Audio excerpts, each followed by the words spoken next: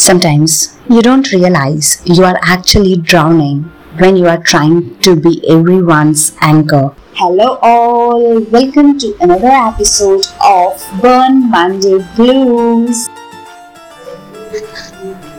John had a car accident, so he put his car in the garage to carry out the repair work. Since he had to go to the job daily, he decided that until the car is ready, he will travel by the metro train. So one day, he noticed a homeless guy at the train station at night.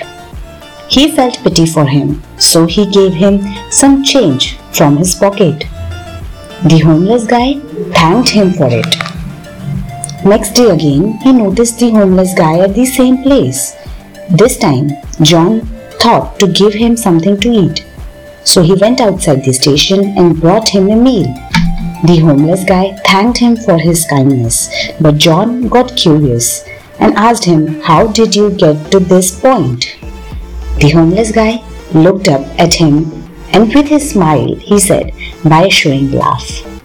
John didn't understand it. So he asked him, "What do you mean by that?"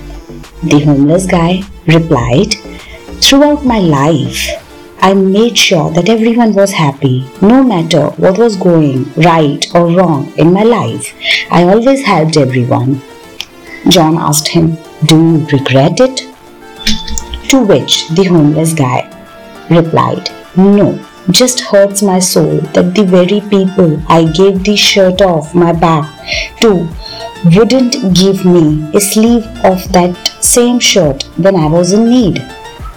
Son, it is better to build your own house and invite someone in for shelter than to hand them your bricks, because one day you'll turn around and look at the spot where you had planned to build your house. It will be an empty lot. Then you are the one looking for bricks." John understood what the homeless guy meant and thanked him for the good advice. So by this, I just want to convey, helping others is not a bad thing at all.